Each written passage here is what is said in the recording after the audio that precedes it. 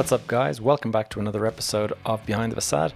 I'm your host, Gavin J. Gallagher, and on this podcast, I explore the mental and emotional game often playing out subconsciously both in your mind and the mind of everyone else in the real estate or property investment market. The key to success in this game is to master your mindset and behavior, to take control of your thoughts, your emotions, and, most importantly, your ego. Welcome to the show. Guys, real quick before we begin, I want to quickly tell you about my new coaching program, Elite Property Foundations. It's officially launched as of the 1st of June, and it is now alive and kicking with members. If you are a novice property investor or you would like to be a property investor, this is the program for you. I guarantee it's going to take you from feeling nervous about what you're doing to being both highly knowledgeable and confident in your decisions. There's a load of features and benefits, so you should definitely check it out. I'm going to leave a link in the show notes below. That's all. I hope to see you inside. Now let's get on with the show. What's up, guys? Welcome back to another episode. And it's a Sunday afternoon. I'm sitting in the office with my little furry friend, Oscar, sitting here beside me. And I wanted to, those of you who have been listening to my movements or listening to the podcast and understood, I have just come back from London. I was there on Friday and I was speaking at an event, and the event was called the Build Your Future event. And in fact, I have a book here from the event, and it's written by Greg Wilkes, who was the event organizer. And I want to thank Greg again for inviting me to speak at the conference. And it was a great conference, actually, I have to say.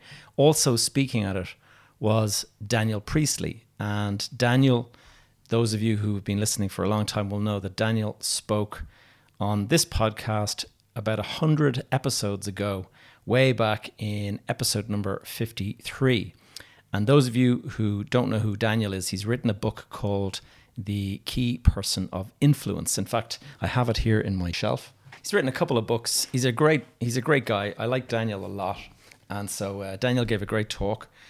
And I spoke before him. So it was interesting to be there and really enjoyed the event. Got to meet a load of the attendees afterwards. We went up to the bar in the hotel and I was chatting to a couple of guys, Charlie and Danny, and there was Ryan, and there was a couple of guys that were there, Hamid. And anyway, they all were very, very friendly, bought me a couple of drinks, Ryan bought me dinner. And just really nice to meet them. And so if you guys happen to be listening now, because I know some of you said you'd start listening to the podcast, then hello again. And it's nice to see you in here.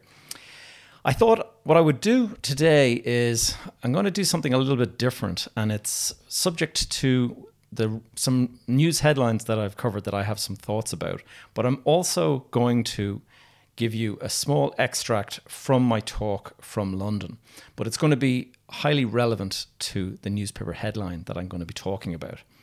And I haven't done this before, but I think you'll understand why. And if you're a loyal friend of anyone, then I think you would feel the need to do something like this. And so I'm going to go straight into it. I've been reading the headline on Friday evening that the former chairman of On Board Planola, Paul Hyde, has been sentenced to 2 months in prison as a result of, you're probably familiar if you're watching the news, but he pleaded guilty to not making a full declaration of his property interests. Now, the reason that I'm going to give you my views is that Paul is a friend of mine. Paul has been a very, very good friend of mine for over 30 years. Myself and Paul, we go way back to first year in university when we were studying architecture together.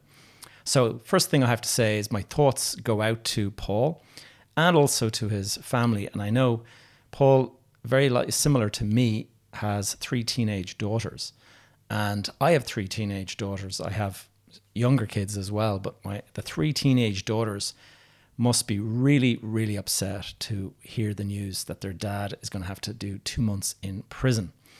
And they've already gone through a lot over the last 18 months, but for it all to kind of come to a head, and for him to believe that he was going to get, I think he was probably going to get something a little bit less severe than 2 months of imprisonment. And so I feel really, really bad for the guy. And I just know, I have to say, I believe that he's being kind of singled out here to set some sort of an example of people in high places having to follow the rules like everyone else. And I can understand, that may be it may be an understandable kind of thought for the judge to want to do that. But this is a person I know, and I really think he's getting a raw deal in a big way. This is a guy with a family, and if you actually look into the details of what he's accused of and what he's pleaded guilty to, he's pleaded guilty to omitting 2 properties from his declaration of interests. And you're meant to make a full declaration of all of your interests. And the fact that he didn't do that, he made a mistake and he left 2 off. You could have I understand. You could kind of say, you know what?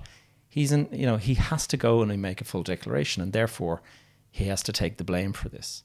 But the reality is, when you actually understand what's going on behind the scenes, and this is not entirely secret, this is actually part of his case, if you look into it, if you read the details, is there was a tiny strip of land that he owns through a company, I think it is, and it owns a small patch of grass. That's it. There's no benefit to this piece of land. This is like a piece of land that's left over from a development that was done, and it's still in the ownership of a company that he was involved in, something like that. And in fact, he's not even involved any longer. I understand that the property, or that strip of land, has since been sold. But it's the kind of thing that would be quite easy to overlook. I know that there's various bits of land that I have bought over the years, and these little kind of pieces that get left over, they can become these little kind of anomalies on maps, and you don't realize that it's actually still in your name because it hasn't been transferred to another owner. And I know that when I did my development in Carrickmines many, many years ago, we started out with a map and we split it up into 4 different sites. And when we split it up into 4 different sites, we assumed the sites would be of a certain size and type. But then when the builders went and built the walls, they were slightly out by a couple of millimeters here and a foot or 2 there. And what happened is, when we actually went to sell the properties, we had to completely rejig the map because the lines that we thought were going in one direction were actually slightly out. So by the time it got to the far end of the wall, you had this big triangle that was never intended, but that was left over. So I remember it took ages to fix all that stuff. And so I can understand how things like this can happen. And so I don't think there was no financial gain to be gotten from it. So this is not I'm going to leave that piece out because that is I have to keep that secret. I think this was just an omission. But, let them make their own defense. The second thing that he's pleaded guilty to is that there is a property that he bought back in the heyday of 2005 or whenever it was, and he overpaid, like so many of us overpaid for the property. I did this myself. I overpaid on multiple properties. And what happens? The bank comes in and demands repayment of the loan. You're not able to do it. So what do? They appoint a receiver. This is exactly what the bank did to my friend Paul. They appointed a receiver, and the receiver took the property from Paul. And so he innocently believed that it's no longer in his control, therefore it doesn't need to go into the declaration. And so he left it out. But of course, technically, the receiver only takes it off, takes control of it away from you, but it doesn't actually transfer ownership until the receiver sells it to another party. So even though it was technically not in his control, it was technically still in his name as the owner, pending the sale to somebody else. So you can see, whatever your political view, whatever, maybe you've taken a view that he's guilty, and that's your prerogative. But I'm just telling you as a friend of mine that it seems in those circumstances that the sentence has been overly harsh. And I mean, if he stood to gain financially from these omissions, and it was some sort of, keeping it hidden because there was some sort of financial gain in it for him at some date in the future, then perhaps I could understand that he would be punished for that. But you can see that this was actually quite innocent. And you can always tell when something is an innocent omission when there is no financial gain to be made. Like the bank were taking this from him, had already taken it from him. So why should he be punished for not having it on the register? I just don't understand how people cannot see that seems to me like a very innocent omission or error. The worst thing about all of this is that Paul was the vice chairman of An Bord Pleanála. And An Bord Pleanála, to those of you who don't know, if you go for planning permission and the local authority rejects your planning permissions, declines to give you planning, you have an alternative option of appealing that. And that appeal goes to An Bord Pleanála. And they will take the case in, they will read through all of the documents, and they will make an adjudication whether or not they believe that the local authority was in the right. A lot of the time, they will say, yes, the local authority was right, but they often will come in and say, actually, no, we don't believe the authority was right, and they will overturn a decision against a development or whatever. So Paul was in there, he'd been there for many years before he was elected to the chairman or to the vice chairman position. And I know because he's a good friend, I remember when he went and he studied planning. And the reason he went and he studied this was because he was an architect like me, but I was in development. He got really badly caught up in the 2008 crash. His business was no longer, back in 2008, if you owned an architectural firm, you were going to find it very, very difficult to survive, with most of your clients going bankrupt, developers stopping projects, banks no longer funding projects. So all of the work dried up. And so what was he going to do? He was going to go and go back to college, study planning, figure out how to go in and join the planners and actually do some town planning instead. He did that, and I can remember he got the job and he was really pleased with himself because he was good at that. He was very interested in planning, and he went in and I can remember he was very enthusiastic about the planning process and about town planning and good town planning. He was also very conscious of the housing crisis that we're in, and very much believed that we had to go and increase densities, get more projects out there, speed up the process of development so that housing schemes were not held up for months and months, that we could get projects done quicker and faster. So definitely he was the right guy for the time that we're in when we need more housing delivered. Of course, some people will take the view that, he was probably in there on the take and the developers were paying him off. I can tell you, knowing him, he was not, but people will make their own decisions. Anyway, in the circumstances, seems like a very, very, very harsh decision that was made to give him 2 months in prison, and that's obviously devastating for him, for his family. But the other side of it is that society in general actually loses a good planner who is actually trying to solve the problem of housing. So, look, obviously I'm biased. He's a good friend of mine, and I was curious whether or not I debated with myself whether I should actually talk about this topic given my personal friendship with him. But he's been through hell over the last 18 months. He was in a job that he really enjoyed, and to get turfed out of it and his whole life turned upside down is pretty hard going. And so, unrelated to his situation, but actually coincidentally, one of the topics that I talked about in London was the topic of resilience.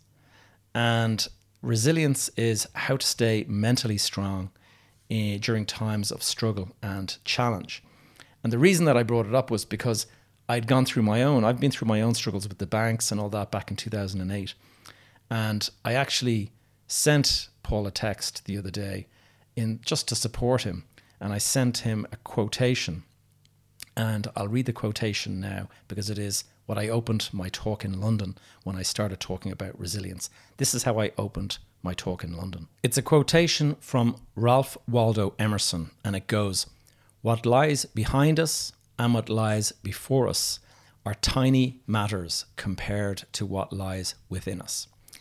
And I just introduced that. I love that quotation because it's all about the strength of your character, and that no matter what you're facing, you can survive, you can push yourself through this. And so I talked about this on Friday, completely coincidentally, because I actually didn't know that Paul had been sentenced at all. But I brought up these points as what I learned when I went through my very difficult time back in 2008 till about 2013. So about 5 years, I was struggling with severe problems with banks and things like that. So the first thing you need to, I'm going to go through the 5 things that I believe you need to sort of deal with when you are facing struggle. The first is perspective, putting things into perspective. The second is acceptance and ownership. The third thing is to take stock of your resources. The fourth thing is to focus on what you can control.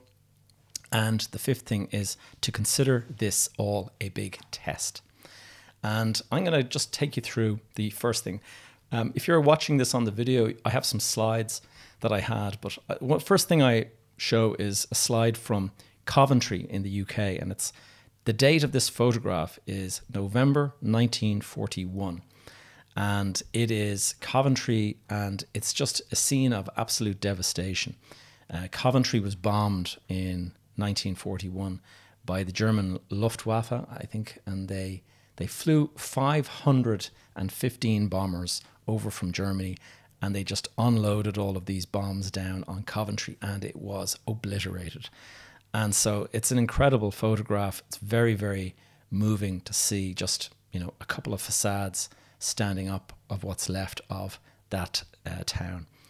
And why I brought that up is because you have to try to put things into perspective. So you're going through a difficult moment at this time, but try to put things into perspective. What is difficult about your moment?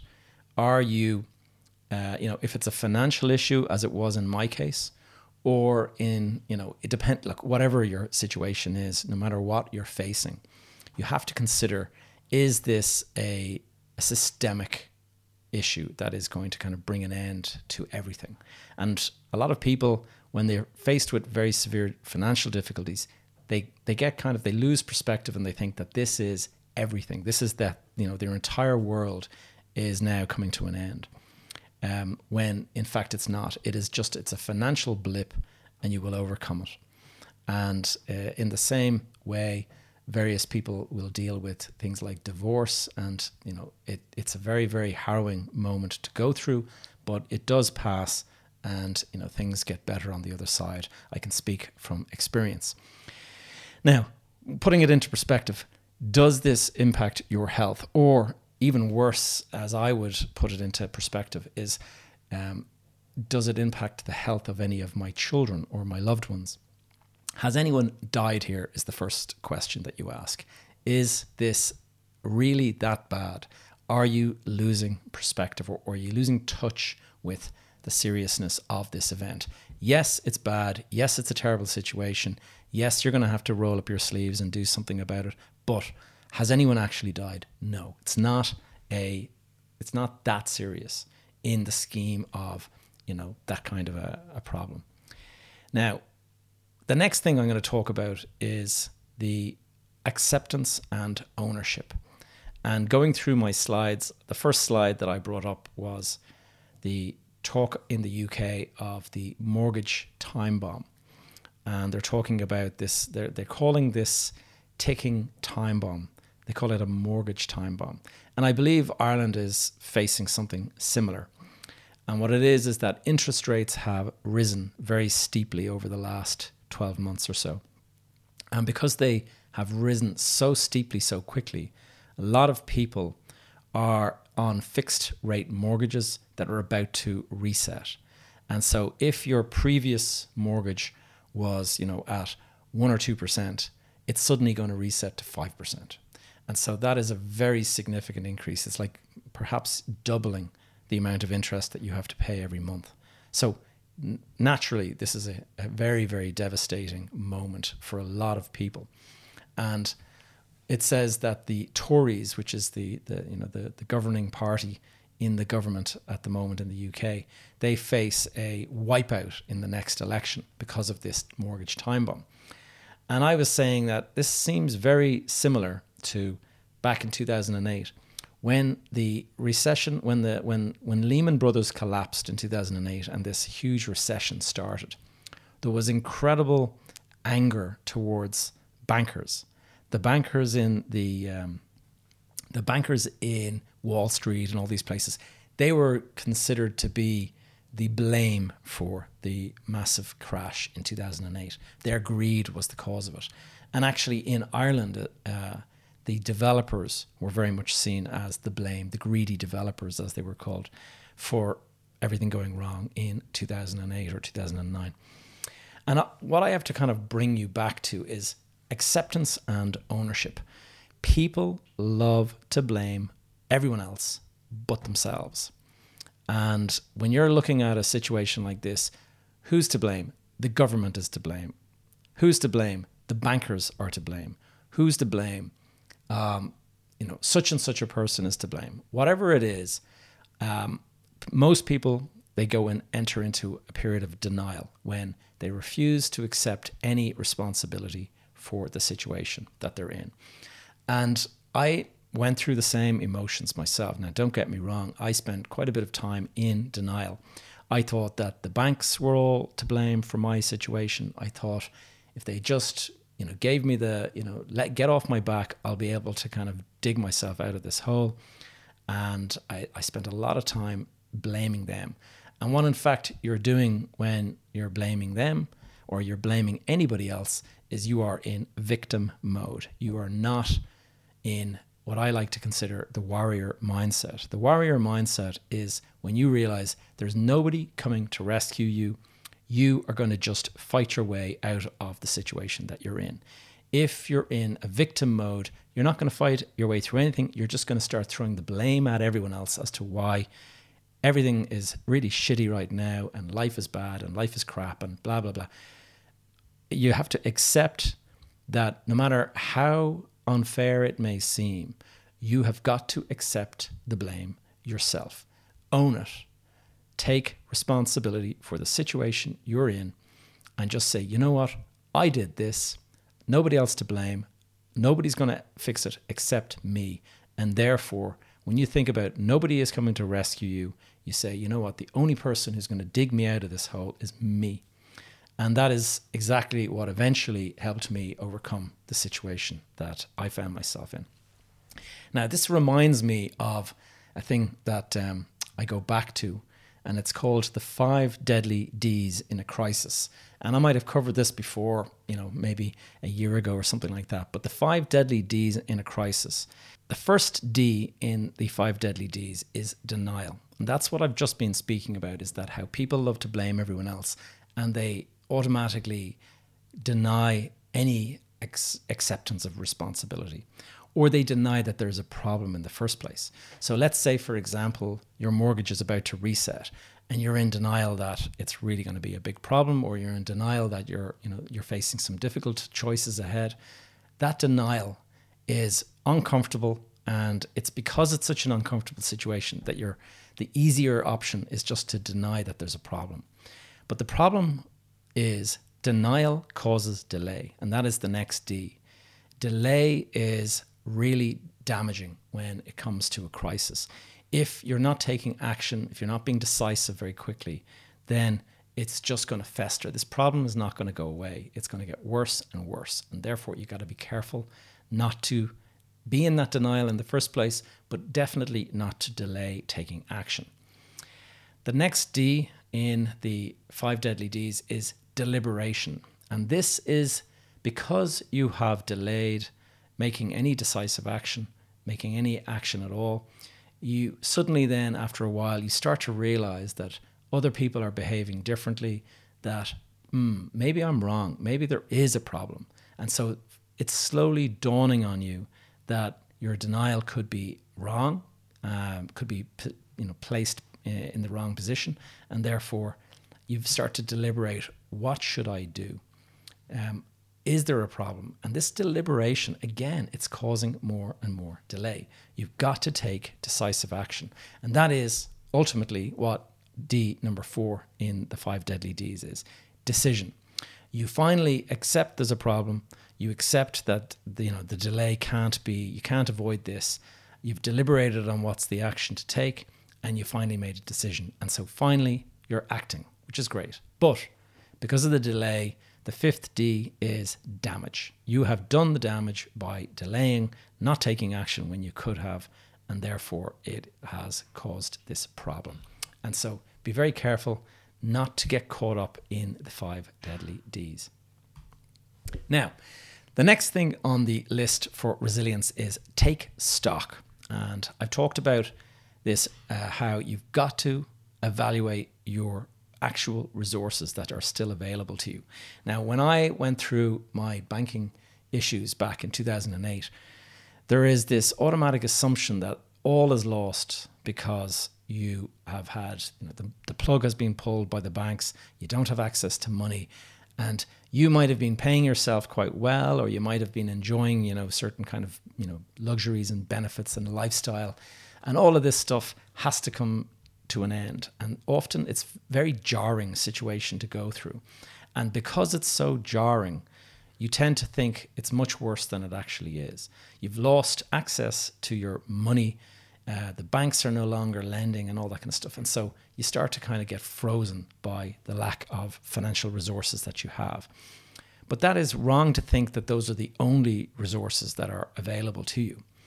And one of the biggest problems in any kind of a crisis, or any kind of, in development or business or entrepreneurship in any way, is that the problem is rarely access to resources itself. Typically, what is actually lacking is the resourcefulness. And so you will find that if you do a proper assessment of your available resources, that you have an awful lot more to hand than you think you do. So yes, money is tight, but you still have got your knowledge. You still have your expertise. You may still have a good network of people that you can pick up the phone and call. You still have time on your side to go and, turn things around. And this is one of the things that you just have to think about and sit down. And when I faced my situation, I can remember when I was in that denial period, I was thinking that it was all the bank's fault and they've taken my money away and what am I going to do? But actually, I started to think, okay, no one's coming to rescue me. How am I going to fix this situation? What do I still have? What can the banks not take from me? Well, they cannot take the experience that I have over the last number of years. They cannot take away the knowledge I have on how to put deals together, how to do property transactions, how to originate a deal, bring together a property with a tenant and create a deal out of thin air. That kind of thing is very valuable, but you just have to kind of look for the deals that'll allow you to do that. And you don't necessarily need money to do that. Just the knowledge and the expertise is highly valuable and can be, worked on in a way that will actually create an opportunity that others may invest in. The next thing is your network. And you have not, like I have a phone filled with contacts. The bank don't take those contacts away from you. Yes, they've taken the money away, but they have not taken your phone away. So you have access to phone numbers, to knowledge, to people who are willing to either help you or to point you in the right direction or provide expertise towards you. Whatever it is, you still have your knowledge and you still have your network. That is valuable. Now, in my case, I took myself off to Dubai and I did various things in Dubai. And the next thing that I'm going to talk about is focus and control. Focus on what you can control. And that is the biggest thing, because what so many people do is they spend all of their time worrying about stuff that they have no control over. And therefore, you're worrying about something that you can't influence. And then what's the point of worrying about it? So, for example, What's the economy going to do? What's going to happen in Ukraine with, the Russian war and stuff like that? What's going to happen here in Ireland with interest rates? What's going to happen in the UK with interest rates? What's going to, what's this? What's that? All of this stuff is you starting to worry about stuff that's not in your control. Focus instead on what you have direct control over. And that could be your mindset, and that could be your health. And in my case, I became maniacally focused on my health and my fitness. I started to do adventure racing. I got back into Ironman training, and as you guys know, I do a lot of burpees and calisthenics and things like that. I stopped reading the newspapers because if it's outside of my control, it is actually irrelevant. It is not going to help me fix my situation. And one of the questions that I ask myself when I'm in that is this serving me, or how well is this serving me? And therefore, if you're reading an article and you're finding yourself kind of curious about what's happening in the US politics or something like that, ask yourself, how is this serving me? Is this actually going to help me turn around the situation that I'm in? Most of the time, it isn't. Whereas if you go out and go for a run, your health is going to improve. With improved health comes improved energy, improved vitality. That increases your creativity. So your ability to problem solve is improved. Apart from the fact that the endorphins that you get from it are going to make you even more, just more creative and more capable and able to deal with the problems that you're dealing with. And the final bit of advice around resilience is to consider everything that you're going through a test.